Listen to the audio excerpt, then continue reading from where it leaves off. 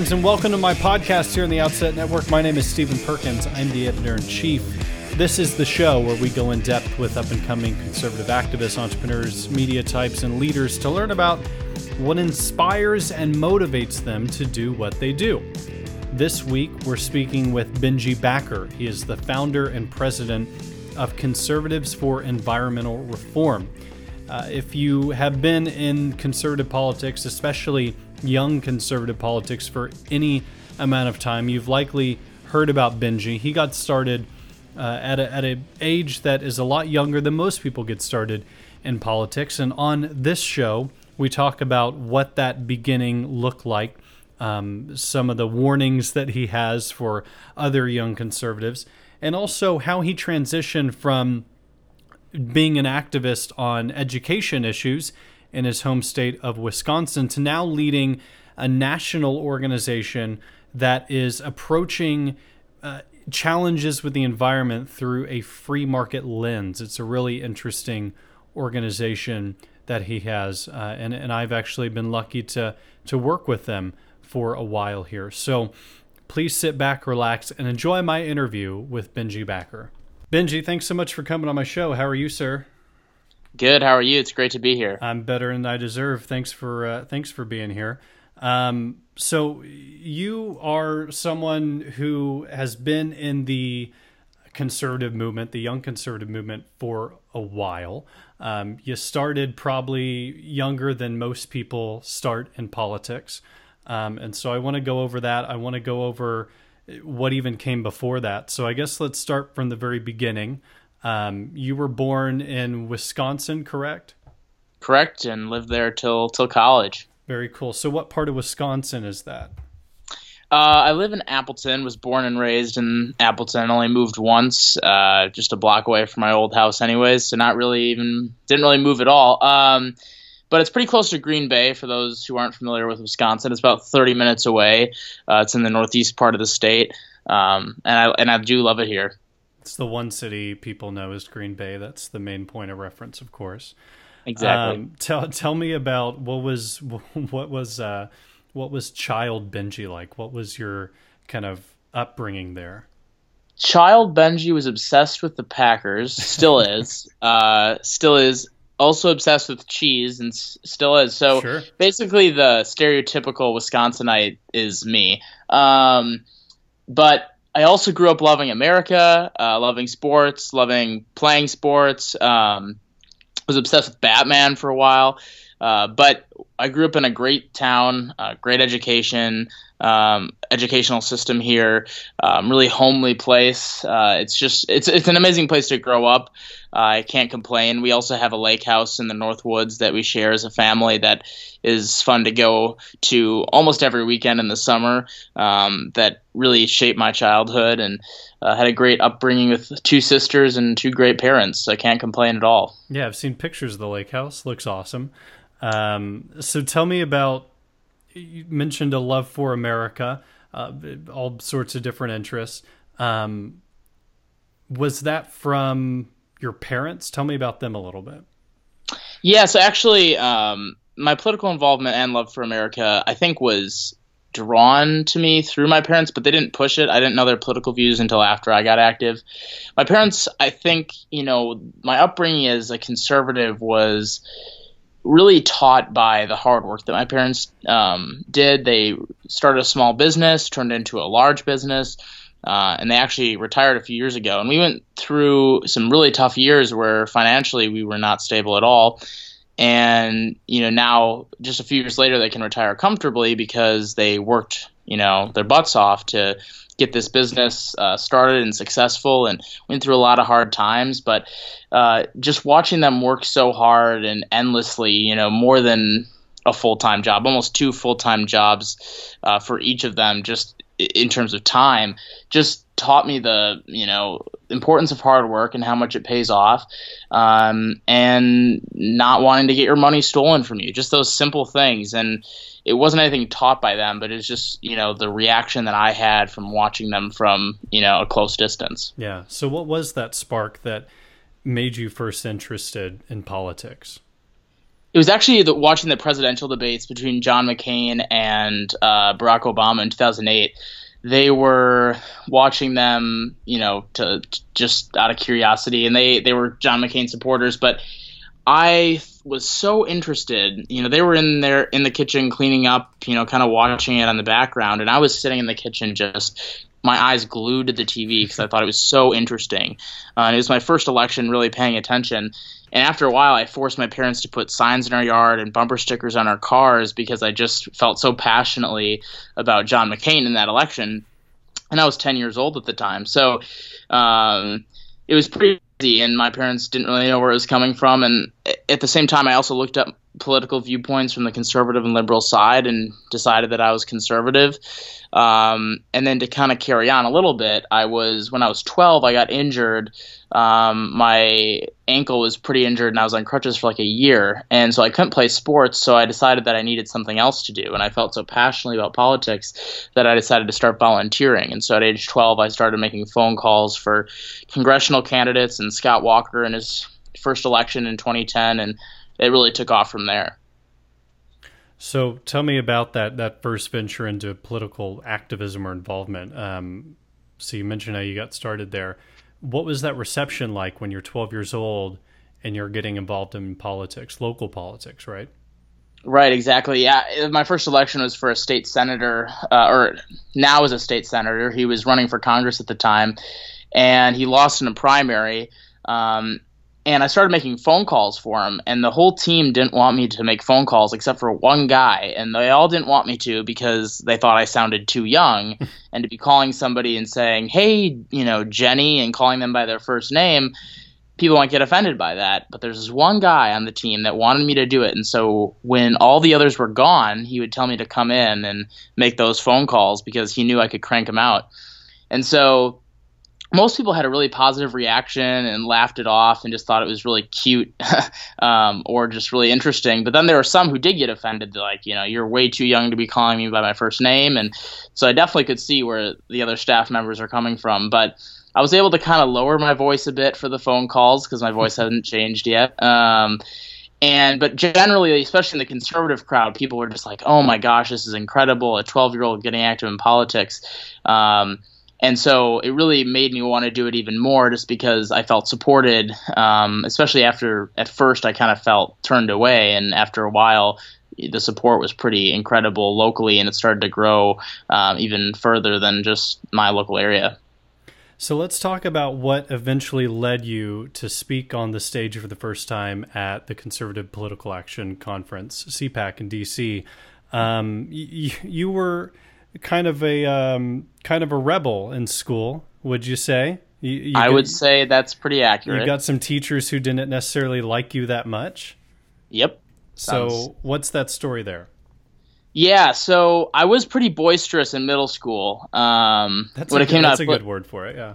Yeah, when it came to my political views, and maybe not necessarily the best because of it, but there are a lot of people like that, and I got treated pretty differently because of my political views, and was taken aside during classes and told how stupid and dumb I was, and I actually had to change schools at one point because of it.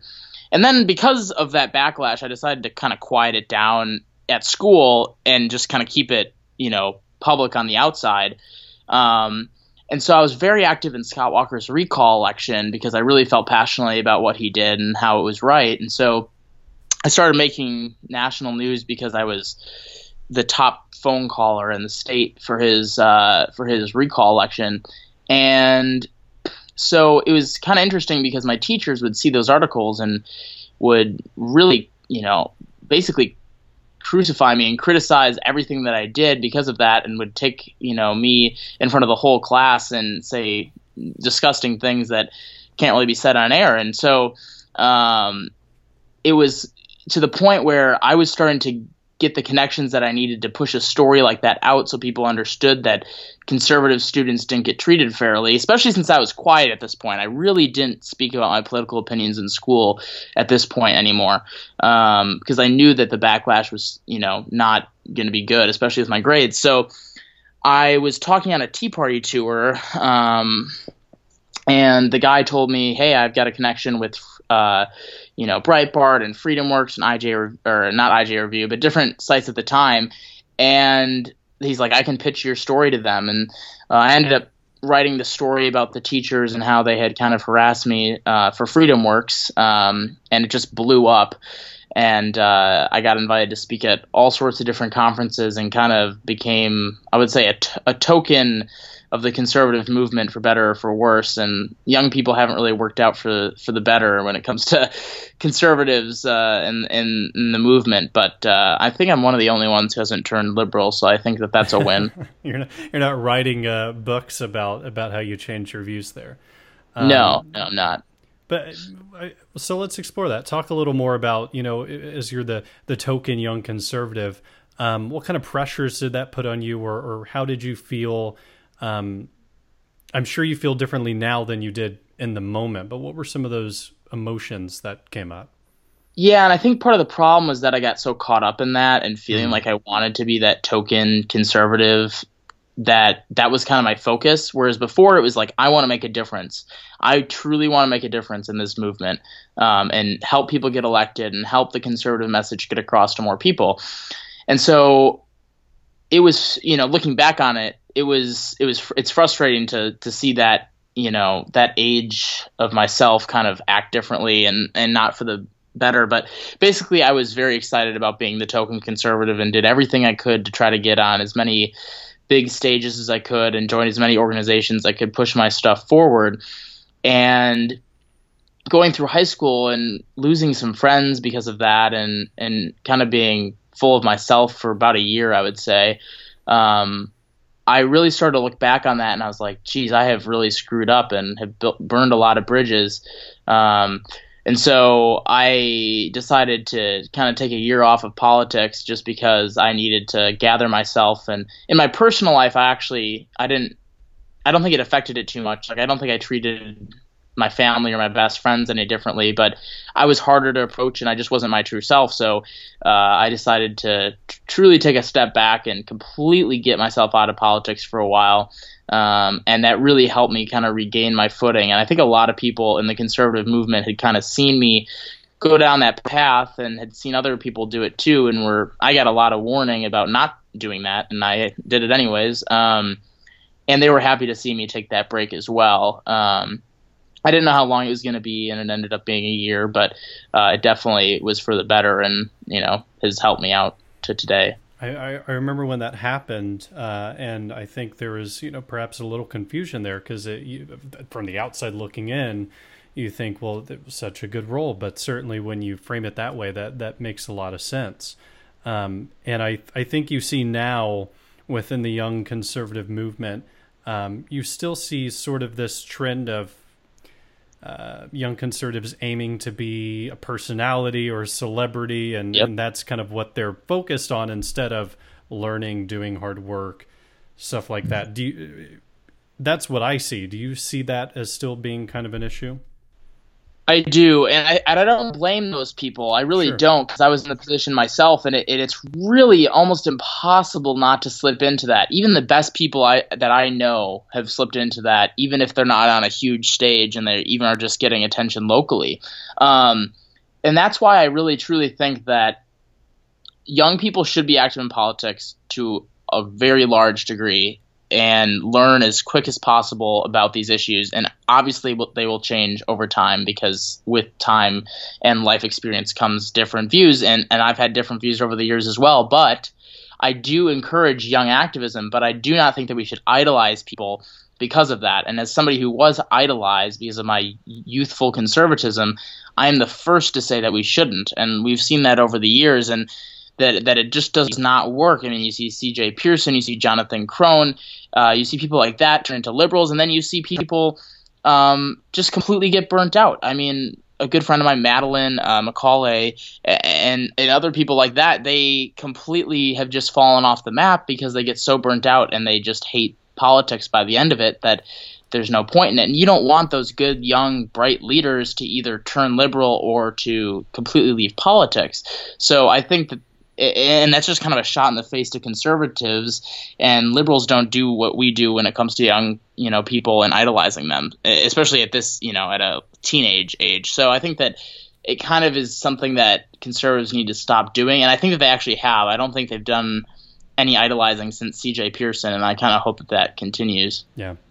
So we'll talk about what it looked like whenever you came back, and now the work that you're doing. Two things I want to ask about before we get into that. So you're in college right now. Yes, I'm a freshman at the University of Washington in Seattle. What are you studying? I'm studying business. I got into the business school as a freshman. I'm actually a rising sophomore. I just ended the school year, so studying business. Very cool. And when you look at influences, people or organizations or just things that influence you, I know Scott Walker has a big role to play in your early story, so I would imagine he's one of your big influences. Talk about some of those. Yeah, so Scott Walker, really, his friendship to me and his genuine friendship is one of the reasons I'm still active in politics, because he actually truly valued me even at the position that he's in. So that was he was a huge role model in terms of that. I would actually say my parents are probably the next biggest, because they've supported me in literally everything that I've done, and even if they disagreed, with my decisions or my views or whatever. So I think that that's kind of the key, is that they've been the stable ones in all of this. And my friends too. There are some friends who have stuck by me throughout all this, high school friends and friends that aren't even, that are through politics. Bethany Bora comes to mind. Dana Lash comes to mind. Some of those names, some political people in the Wisconsin area also come to mind. And those people really have, inspired me to keep doing political things, but also to just be myself and kind of return to that personality that I was before the youth conservative stardom moment that I had. And so I think, all those names are probably some of the best ones that I've been able to associate with, and ones that have really taught me to be, the best person I can be. Yeah. So now you have an organization, Conservatives for Environmental Reform, or CFER for short. Yeah, exactly. And I'm glad that I've done some work with you guys, and I've heard that Conservatives for Economic Reform and all sorts of different variations of that. So let the record reflect that is the real name of it. And it's been on for about 5 or 6 months now. Tell us the reason why you decided to focus on environmental issues through a conservative lens. Why is that important to you? Yeah, and most people ask that because for a while I was really into education and like youth activism and stuff like that. And so people were kind of taken off guard when I started jumping into the environment. And there are a couple of reasons. A minor reason is that I started taking environmental courses through high school and college that kind of taught me about these issues from a conservative and liberal perspective, had different professors from different viewpoints. And it wasn't an issue that I knew too much about, but I also was passionate about it early on. Like in elementary school, I always wrote my articles or essays or whatever you want to call them about environmental issues. So it's not something that I, just completely on the spur of the moment decided to like. But the main reason is because of what we just talked about. Speaking across the country at all these different events and meeting all these young people, I always heard the sentiment of, I feel like I'm pretty conservative other than gay marriage and the environment, or I feel like I'm very conservative other than the environment. Mm-hmm. And so I asked myself, why is it anti-conservative to care about the environment? Why has it come to that point in the United States where when you're a conservative and you care about the environment, you have part of your platform that's quote unquote liberal? And so, maybe there are a few of those people who actually feel like their environmental viewpoints are liberal, but for the most part, their approach on some of these issues is truly conservative. But because the left has dominated this issue for so many years and made it into a fear-mongering, money revolving issue, conservatives have just kind of given up on it on a national level and even sometimes on a local level. And so then the voters and the activists are turned away from it as well. So I thought that there was a huge void in the movement that needed to be filled by a conservative group that cared about the environment, because there are free market conservative reforms out there, and there are conservatives who care about the issues, but they don't really know where to go. And so, I hoped and still hope to kind of fill that void. And tell me about the team that you've developed. I know that you have CFR, and then you're working on another organization. What's that team that you've surrounded yourself with, and what's coming up this year and a couple of years into the future? Yeah, so that's been, and when you asked about the influencers in the past, I think that the influencers of the present have been even more important than anything else. And the team that I have been able to build and that we've been able to build as a group for this organization has been incredible. We have people all over the country. We have hardworking, people who are constantly putting in time to grow this movement that I have, tried to just plant a seed in, and have been able to put it into a huge network that I never thought we would be able to. These are people who don't get paid to do what they're doing. I don't either, but every single person has been putting in so much time to better this movement, to better the organization, and to truly help the conservative movement bring in new voters through better environmental policy. So we have, a lot of great names on our team. And it's just going to keep building. And especially with the 501c4 and 501c3 that we're about to start, the American Conservation Coalition and American Conservation Coalition Campus, I think that this is going to grow into something huge. I mean, almost every young conservative who is very well respected under the age of 30 has been involved in our group in one way or another. And so it's been pretty amazing to see, and the teamwork that we have and the camaraderie and the friendship that I've been able to have with our whole team has been great, and can't wait to build on it. Yeah, and you even have that endorsement from Ben Shapiro coming in, so congratulations on that one too.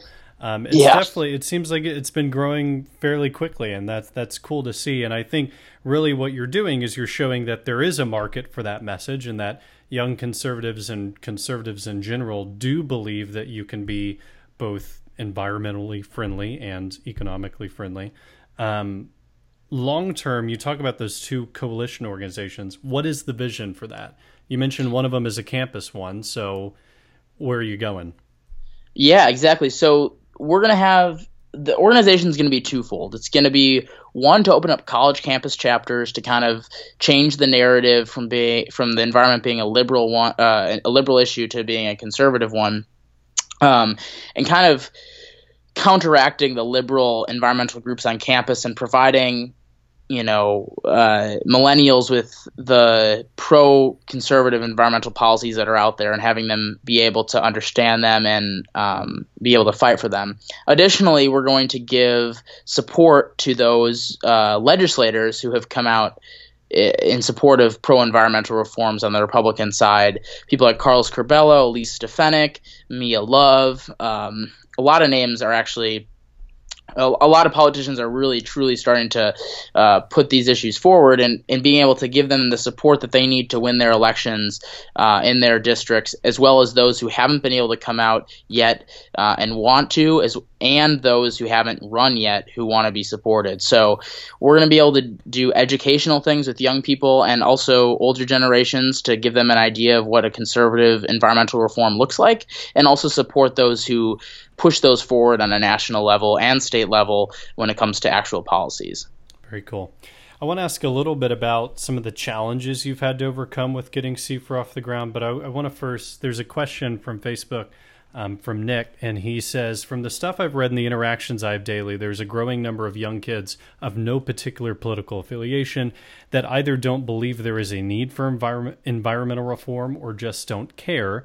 To take it even further, some don't believe that climate change is real. So he asks, what kind of reception do you get amongst older and younger conservatives that you encounter whenever it comes to these issues that maybe they're not fully there on? Sure. So, and I appreciate that question. So I would like to say that I think that the basis of the question saying that young people tend to not care about the environment, or at least that's how I'm kind of interpreting it, is a little bit off base, because according to recent polling, 91% of millennials think that climate change is real and action needs to be done now. And that's not even accounting for those who believe that the environment's important and that they just don't believe in man-made climate change. So young people truly are invested in this issue, and that's the reception that I've gotten when I've traveled across the country for this particular organization, especially when I was at the College Republican National Convention a week and a half ago. That's the exact sentiment that I got from all the delegates there. So I think that it's a winning issue to embrace, especially for conservatives, because they need those millennial voters.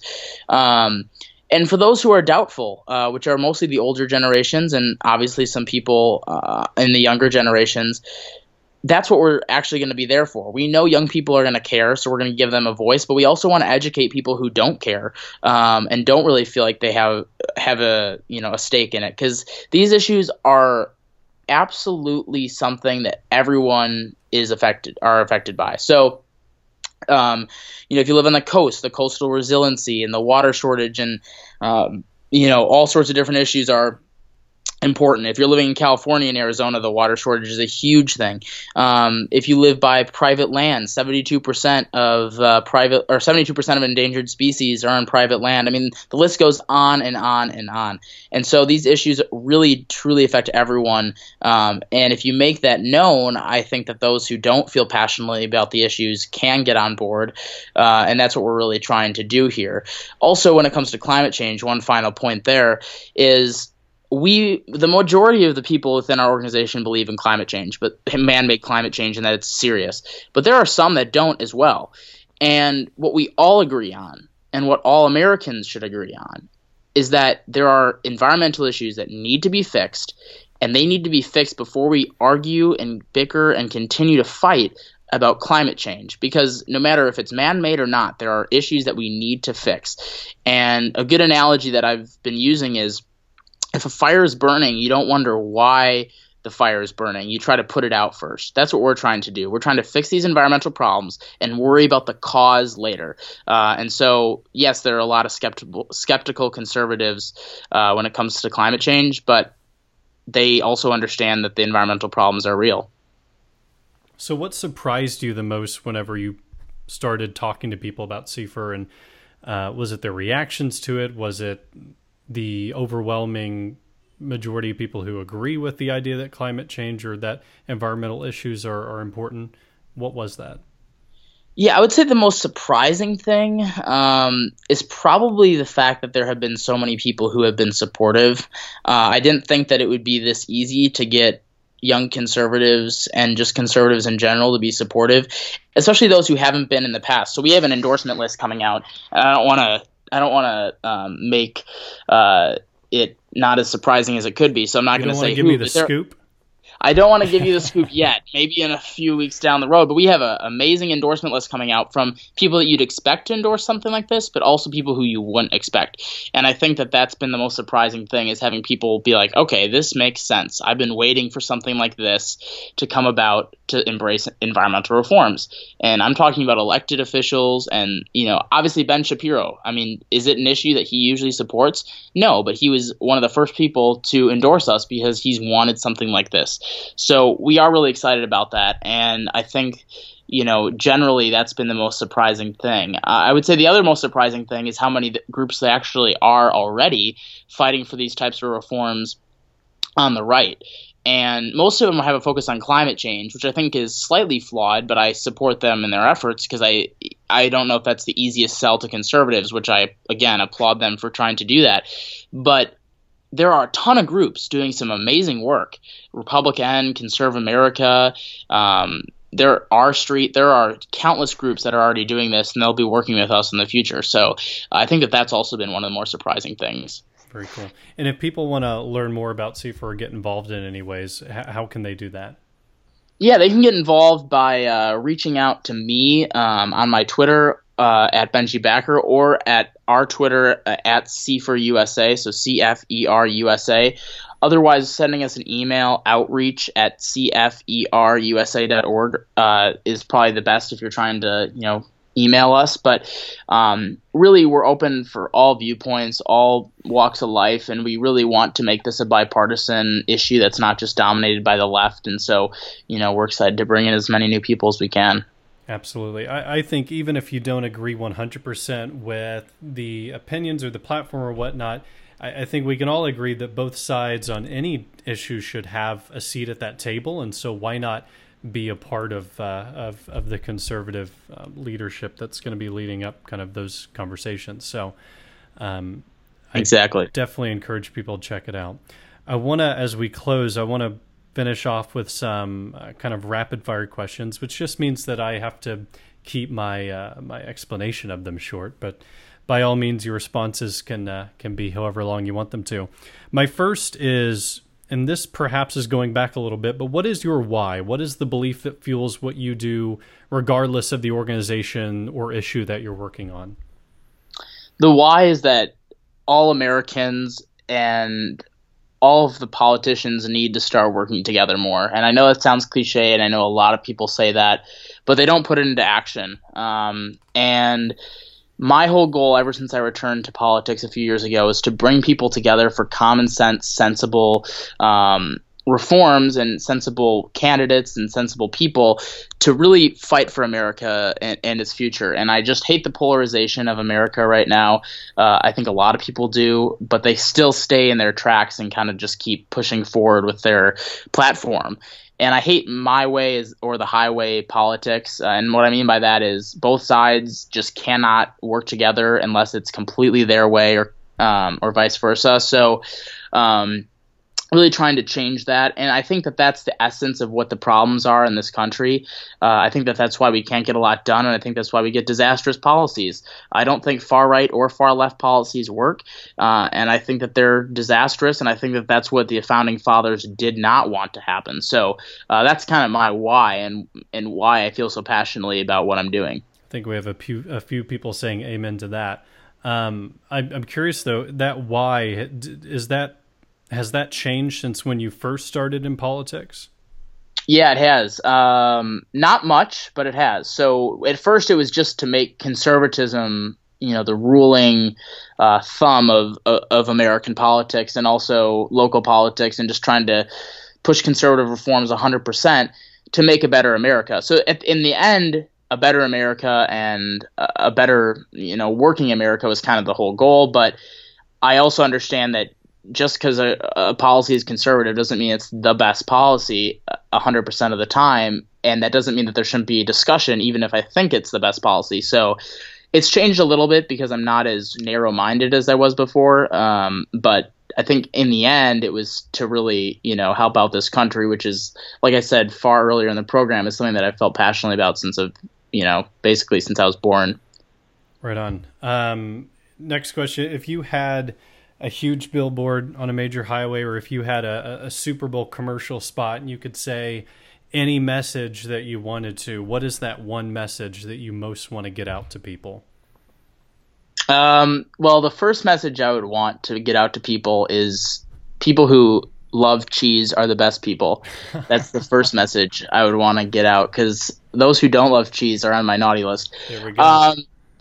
Second is literally just stop the bickering. It's so annoying and I hate it, and it's really run rampant within the conservative movement now. It's not even just towards the left, it's towards our own. Mm-hmm. And I've contributed to it. I think everyone has, and it's a problem. And if we can't even agree with our own side, I really don't know where we can agree.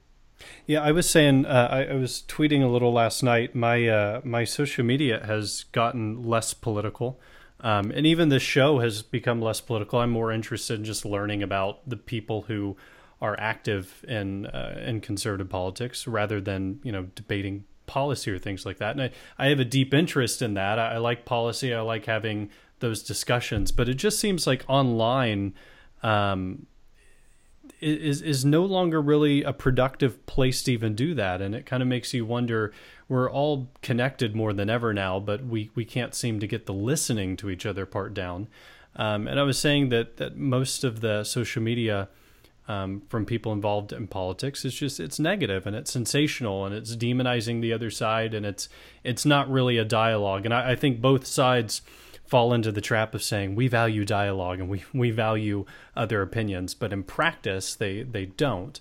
And so I agree with you there. I think that that's a really disturbing trend because when you start to look at how do you build coalitions and consensus, you have to have that sort of discussion. Certainly there are, I think, level-headed people, but the drama gets the best of everyone, I think. So let's talk about the future a little bit of what is one issue or a couple of issues that you see dominating the political sphere, let's say in the next, 5, 10, 20 years, something like that, in the kind of further future? Yeah, I would say obviously the environment. Otherwise, I wouldn't be doing this. I think the environment's going to be the next big one that millennials really put a focus on. Obviously, healthcare is going to be a huge deal. It'll be interesting to see how the back and forth goes between Trump care and Obamacare and other cares, and seeing if people finally settle on a healthcare plan, or if we're going to be talking about this for years. I mean, it's been almost 10 years now, so it'll be interesting to see where that goes. I also think one of the most important issues that's going to come up is our debt problem. I think at some point you got to talk about it. So hopefully that gets talked about in the next 10 years. But I also said that 5-10 years ago. So who knows? And I'd say the last one would probably just be general government involvement. I think we're creeping closer and closer to a lot of scary prospects when it comes to the government being involved, and young people really seem to have embraced Bernie Sanders, which is obviously big government at its finest. But Donald Trump and Hillary Clinton aren't that small of government people either. So I think, at some point we're going to have a huge discussion. Probably we're going to have a few candidates that strongly disagree on the size of government, and there's going to be a big opportunity to choose one way or another. It'll be interesting to see which way America chooses. Yeah. What is one book that has influenced you the most? I would say How to Think Seriously About the Planet. I just read it. It's a really good book about kind of conservative ideas when it comes to the environment. Really good book, and I think it's a good book that you can even skim through to just kind of get some of these policy ideas. I read a lot of Scruton's the last name. I cannot remember off the top of my head. We'll put it in the show notes. Yeah, so definitely do that. I think that's a good one to look at. There are also a lot of other books by conservatives that are looking at it from environmental perspective that a lot of people don't know about, that I've enjoyed reading. So look at a lot of those. And I think that's been the biggest when it comes to this topic. And that's the biggest one off the top of my head. If you were to give someone a book, what are some of the books that you would gift to other people? Series of Unfortunate Events. And the best series, I would if I had more time, I would read that through again right now. I just love that series, and if no one had read it, I would give them those books immediately. I watched. I never read them, but I watched the Netflix series when that came out, and that was really good. Yeah, I mean, the books were definitely better, and I know that's also a cliche thing to say, and I hate when people say that because. Sure. I never read Harry Potter, and I never read Lord of the Rings, and I saw the movies, and I thought they were pretty good, so I didn't like hearing that I had missed out. But I will say that the books are better, so maybe now I have to gift you the books. There you go. I'll check my mail. What is your and to close this out, what is your media consumption diet with all the noise that goes on, all the different fake news, real news, whatever it is? How do you cut through the noise and how do you consume media? Well, I think all news media is fake news, and I hate that term, but it is true. I mean, for the majority, everyone has a platform and everyone has a viewpoint, but I also don't know if that's necessarily a problem unless it's dominating one side or the other. I think that's how it's always going to be, which obviously one side is definitely dominating the media, but I don't think that you have to eliminate biased news. I think that's almost impossible because everyone's going to want to get their pitch in. So, but to cut through it, I try to read as many things from both sides as possible. and kind of like compare headlines and compare articles and kind of see where that middle ground is. So, what the Daily Caller writes is probably not correct, and what the Huffington Post writes is probably not correct, and it's probably somewhere in the middle. So that's kind of how I go through it. I think the Wall Street Journal and the Economist and Politico can sometimes be good. There are some good ones towards the middle, but I mean, even those have definite swayings towards the left or the right. And I try not to watch the news. I don't think that there are good channels on the news that are truly representing any sort of truth, and they're really just trying to fight each other for the top spot, and I think that's a problem.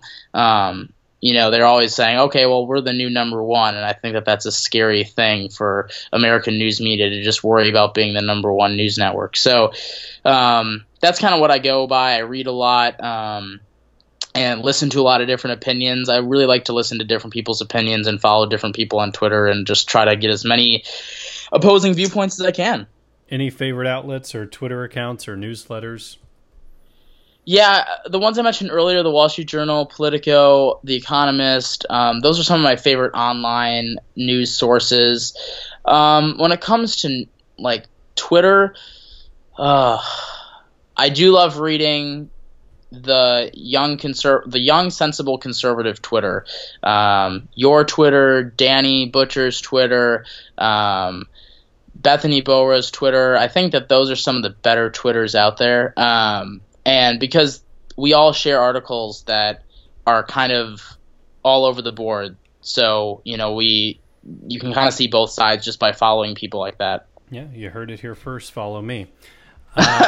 Cool. Well, Benji, I really appreciate you taking the time to talk with me. And I want to give you an opportunity just once more to give people that place to go if they want to learn more about you, learn more about CIFER. So what are those links again?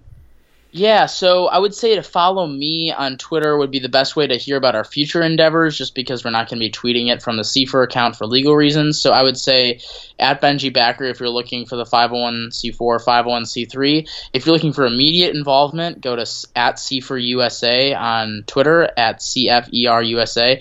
And for online, it's cferusa.org. So definitely follow us there. We post a lot of different things, and we're still going to be active on the CIFER side of things, even once the 501c4 and 501c3 start, which our website there is going to be the acc.eco. So ACC, like the Atlantic Coast Conference, and then .eco.